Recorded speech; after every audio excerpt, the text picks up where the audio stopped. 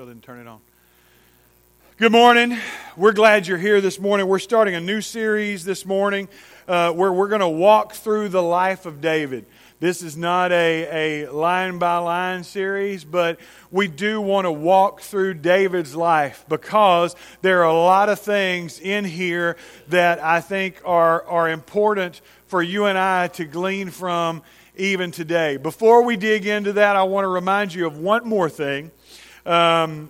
We didn't get this out in the family news because it's one of those things that just kind of happened organically. And that thing is that small group signups, share group signups are out on the tables in the foyer this morning. Now, I know that doesn't give you a lot of warning, doesn't give you a lot of opportunity to think about it, but that's probably good. It's like the candy on the checkout aisle at the grocery store. So just do an impulse sign up. But seriously, we've talked about this before. We talked about it a few weeks ago. Share groups are one of the ways that we interact with one another and we connect with one another on a deeper level. You don't get to know somebody staring at the back of their head on Sunday morning, but you do get to know somebody sitting in their living room talking about Jesus, and that's what share groups are about. So take an opportunity. If you've never tried one, try one. If you tried one before and you didn't like it, try it again with somebody else. If you've tried it a couple times and it's still not working for you, well, give it one more shot. I mean, what can it hurt? But we want you to be connected. We want to foster relationships in this church so that we're more than just an entertainment venue. We want to be a part of one another's lives, and that's what share groups are about. So try to take a moment when you get out there this morning, sign up, get connected with a group. You will be glad that you did. As we enter into this series, we start out where we started out in about February of 2016. Do you remember what happened in February of 2016? The Iowa caucuses. You know what that is, right? Everybody remembers that? At that point, we started the process of selecting a leader. And it consumed our country for the better part of a year. Because there were caucuses and primaries and polls and you remember all that, right? Some of us are trying to blot it out. But we remember all that. Because in this country, we take choosing a leader very seriously. In this country, we don't do that lightly. We don't just draw straws. We don't just roll a dice. We don't take whoever's next in a birth order. We take it seriously. It is important to us because we want our leader to be someone who is reflective of our own beliefs, of who we are. And when we start in the story of David, that's where the nation of Israel is. The nation of Israel is in a place where they want a leader. They have come and they have begged and begged and begged. The story starts many, many years before. Way back before we get to 1 Samuel and David. We're going all the way back to Judges. And if you read through the book of Judges, you will see a pattern. That the people do what's right in their own eyes. Right? And when they do that, they enter a state of decline. And as they decline, they finally hit a place where they are at rock bottom and they cry out to God to give them a leader. And God gives them a leader who leads them, who saves them, who rescues them, who brings them back to a right relationship with God, and everything is better. And then they go through a period of prosperity, and as they get prosperous, they forget about God. And as they get healthier, they forget about God. And as they forget about God, they start to do what's right in their own eyes. And as they start to do what's right in their own eyes, they get deeper and deeper into a pit until they start to hit that place of decline. And they hit that place of decline until they hit rock bottom. And then they cry out to God to give them a leader. You see the cycle? That's Judges. It just keeps going over and over and over. And it's a cyclical cycle. A cyclical cycle. That's good, right? Finally, they hit this place where the mighty nation of Israel falls just about as far as it can. They're inferior now to many of the nations around them. Inferior in technology, inferior in military, inferior financially. They've declined until they've reached a point of danger where they are in jeopardy of losing everything that God has built. Danger encircles them in the forms of other nations. And as Israel has wrestled with their faith and focused on their own pleasure and their own desires, they have been surpassed by the world around them. From the Aegean Islands, a warlike people had migrated to the coast of Palestine. And those people had established a nation on the coast, and the nation of Philistia. These Philistines established 5 city-states. And each city-state was ruled by a shrewd, ruthless, bloody prince. And they had a booming economy, the Philistines did. A booming economy because of their closeness to the sea, their ability to trade, and their technology. They had a monopoly on iron, which made them a formidable military force when everybody else was using wood and bronze. The iron made them almost unstoppable.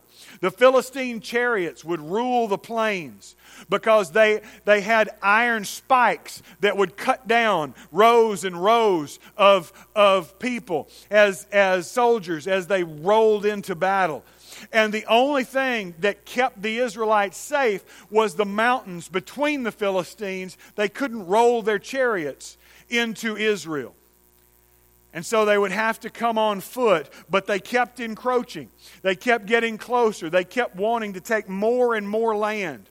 The Philistine infantry was a forest of iron as their superior weapons flashed in the sun. The Israelites tried to defend themselves, but the Israelite weapons were things like slings and bows and assorted farm tools. It was not a fair fight. And even the world-famous Israelite arrows were unable to penetrate the Philistine armor. And so the decline gave way to despair, which gave way to danger. And they felt helpless. They felt lost. And they continued the cycle that we saw in Judges. They lost their faith in God. And finally, you see it in Judges over and over again. And this is one of the passages you can find it over and over. But in those days there was no king in Israel. Everyone did what was right in his own eyes. That's the indictment of where Israel is when they come and beg Samuel for a king. They come to him and they gather together and they say, look, this is not working. You're the prophet of God, but you're getting old. Your sons are not you. They are not walking in the way that you have walked. And so we want a king. We look around us at all these other nations, and all these other nations are being successful. Why are they being successful? Well, it must be because they have a king, because that's what we don't have. And so they come to Samuel and they say, appoint us a king. We want a king like the nations. We want to be like everybody else. The reason that we're in decline, the reason that we're struggling, the reason that we're failing is because we're not like everybody else. And if we just had a king, if we just had somebody who was the leader, the representative, the person to go out before us, then everything would be better. And so God gives them their king. His name was Saul, and he was everything that they hoped he would be. Saul stood a head taller than any man in Israel, the Bible tells us. He looked like a king. He was tall, he was strapping, he was good looking, he was manly, he was the kind of guy that you would pick if you're picking a king. He looked the part. But very quickly, Saul's heart turned ugly. Very quickly, he became paranoid. He became jealous. He became cruel and dictatorial. He started turning away from God and seeking guidance from mediums and spirits. He started chasing after crazy things because his heart was corrupted. He was insecure, murderous, maybe even psychotic. He was everything they asked for. He was a king like the nations. Eventually, the word of God comes to Samuel, and God says, I've had enough of this. I've chosen my king. Okay? I let them have their shot. I gave them what they wanted. I gave them a king like the nations. Now I'm going to pick the king. It's not going to be the people's choice anymore. It's going to be God's choice. I'm going to look for a king that doesn't just look the part. I want a king that has a heart like mine. So when we pick up the story in 1 Samuel 15, if you have your Bibles this morning, God has rejected Saul as king, and he's making a new plan. God tells Samuel at the beginning of chapter 15 to stop crying, stop mourning, get over the loss of Saul. We ain't got time for this. Forget about Saul and his failures. We're going to Bethlehem. The new king of Israel is not going to come from the halls of power. He's not going to come from the prescribed lineage. He's not going to come from one of these tribes that you expect it to come from. He's going to come from Bethlehem. He's not going to be a prince or a public figure. He's going to be a little backwoods boy from a backwater town in the middle of nowhere. And so Samuel gets to Bethlehem, and God tells him to send for a man named Jesse. And he does. Jesse comes because when the prophet of God says, come here, I want to sacrifice with you, you come. And so Jesse comes with his family. And they come to see what Samuel wants. So Jesse and his children appear before Samuel. And Samuel immediately thinks he's got this figured out. He knows what's up. He's done this before, right? He's anointed a king once. And so he gets there, and all of Jesse and his sons show up, and the firstborn's name is Eliab. And Eliab is like Saul part 2. Strong, good-looking, regal almost. He looks like a king. And when he walks in, Samuel recognizes, this is what I picked last time. That's what this guy's supposed to look like. Surely the Lord's anointed stands before him. And in 1 Samuel 16:7, we get what may be the thesis statement for the life of David. 1 Samuel chapter 16, verse 7. But the Lord said to Samuel, do not look on his appearance or on the height of his stature, because I've rejected him. For the Lord sees not as man sees. Man looks on the outward appearance, but the Lord looks on the heart. As we go through this story, you're going to see that keep coming around. You know, one of the promos, the way that I've talked about this series, is all of David's failures. How can a man who is a liar and a thief and a rapist and a murderer, an adulterer, still be called in the New Testament a man after God's own heart? One of the reasons for that is 1 Samuel 16:7. God says, man looks on the outward appearance, but the Lord looks at the heart. God says, I'm not looking for someone who is going to look the part this morning. I'm not looking for someone who is going to be an outward king. I'm looking for someone who has the right heart. And so, as the 7 sons parade in front of Samuel, 7 times Samuel's sure that this is the one. Sure. This has got to be him right here. Oh, well, not that guy. Well, it's got to be this one right here. Oh, not that guy. Well, it's got to be this one right here. 7 sons pass before him, and 7 times God says no. And finally, they're out of sons. And Samuel's a little bit frustrated. He's a little bit worried because I just went through all these kids and God said no every time. Are you sure this is all the kids you got? There's not anybody else? And Jesse kind of kicks the dirt sheepishly. Well, there's one more. But he's kind of weird. He's the runt. You know, he doesn't look like all these others. We didn't even bring him to the party because we didn't figure you had any desire for him. We left him out watching the sheep because that's really all he's good for. You don't understand, Samuel. This kid, he sits out there and plays his harp and sings to the sheep. He's weird. He sits out there and he writes poetry. That's the kind of boy we're talking about I got here. You don't want him. I got kings for you right here. Let's leave him out there with the sheep. Samuel says, I'm not sitting down until you bring him to me. So now, shift the scene, okay? David's out in the pasture, singing to the sheep, doing his job, keeping an eye on all the flock, minding his own business, just him and God like it's been for most of his life. And this servant comes running up, hollering his name. David! David! David! David! I'm picturing him out of breath because he had to run a long way. David! David! That's just me and running.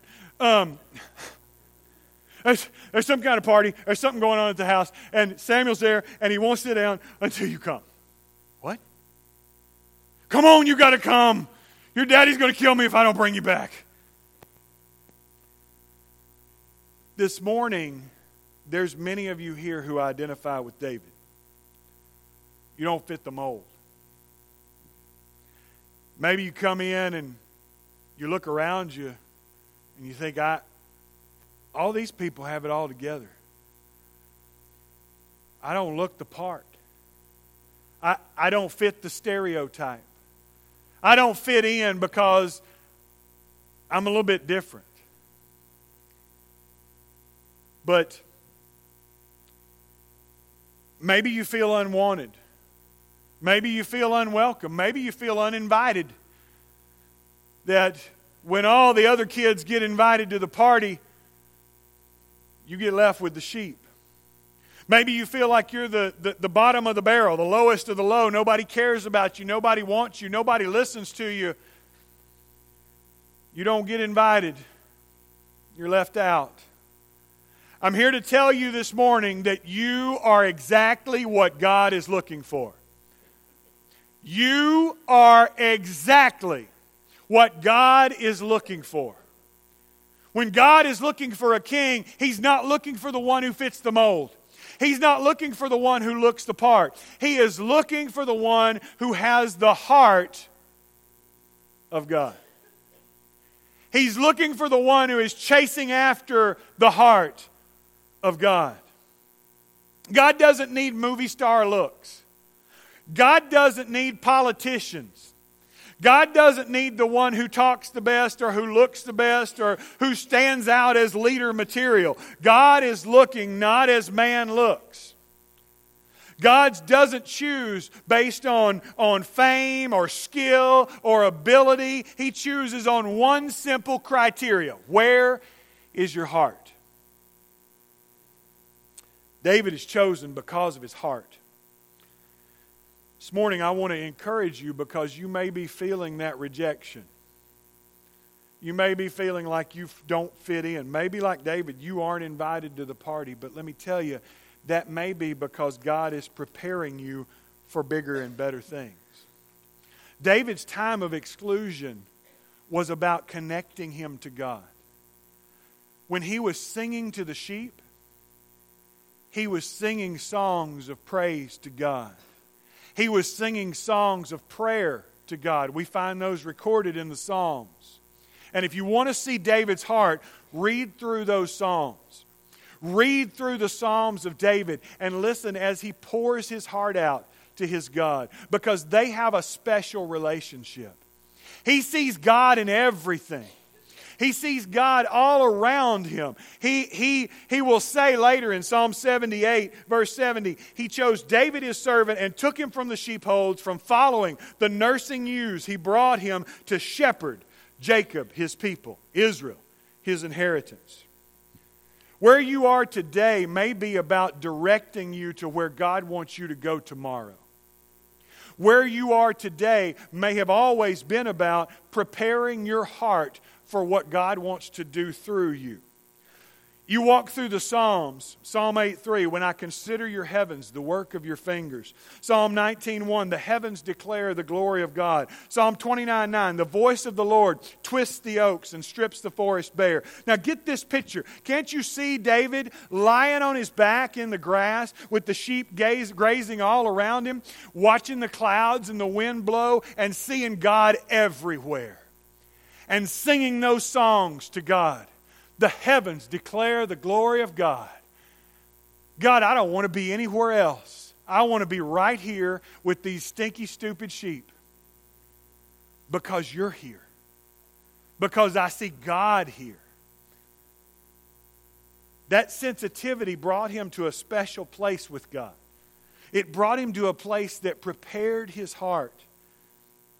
Now, that wasn't the only thing. He isn't afraid of hard work. Raising sheep, shepherding sheep is not easy.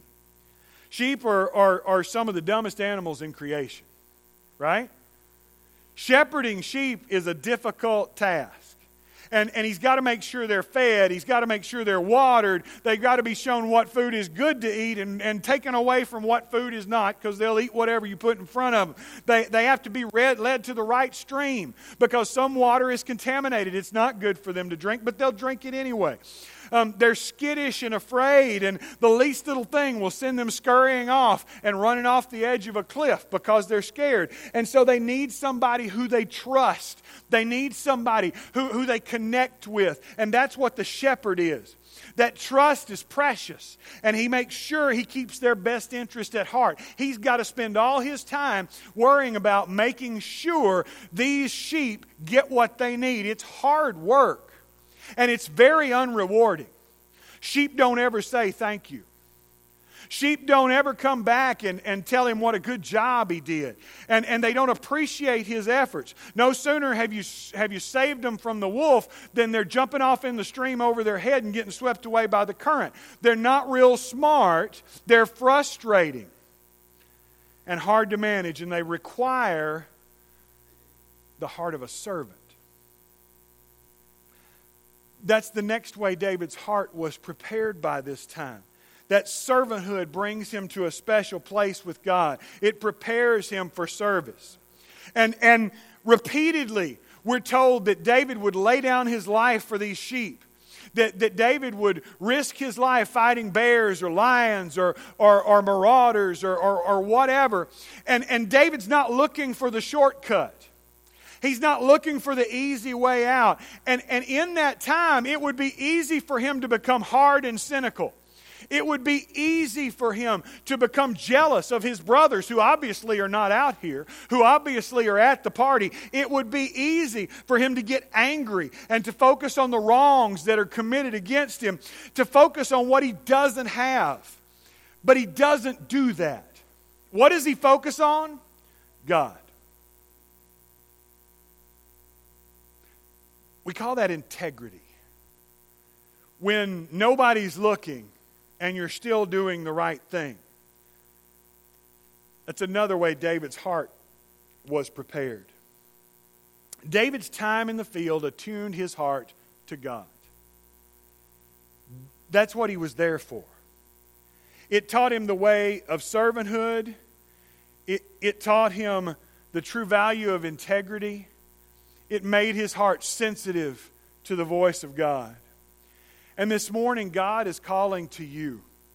Regardless of where you are, David's story is my story. David's story is your story. God's not looking for the one who looks the part. He's looking for the one who has the right heart. God is looking for us this morning. God is calling to us this morning. And He's saying, look, Jeff, I don't care that you show up to church in a sport coat. Jeff, I don't care whether you're wearing a tie. That's not what's important to me. What's important is where your heart is. I want you to love me. I want you to focus on me. I want you to be serving me. Not serving the church, not serving your checklist, not serving your pew, not doing some kind of work because of some kind of personal gratification or duty. I want your heart. I want you to fall so crazy in love with God that you do all those things because you don't have any other choice. God says, I don't care if you look the part. I care about what's in your heart. Where's your heart at this morning? Is it time for us this morning to take that step, to strip off all the nonsense and all of our churchianity and just come to God and say, I just want to lay myself bare at your feet. I just want to cry out to God, here's my heart. I want to cry out like David cried out, create in me a clean heart and renew a right spirit within me. Change me. Help me, Lord, to quit worrying about what it looks like and to worry about what's in here. This morning, we can hold on like Saul. We can hold on to our power, to our reputation, to our whatever. Or we can let it all go and open up our heart. How will you come to God this morning? Just like David, you're being called to the anointing. You're being called. Even you. Come to the party. God's waiting for you. Won't you come right now while together we stand and sing? Creating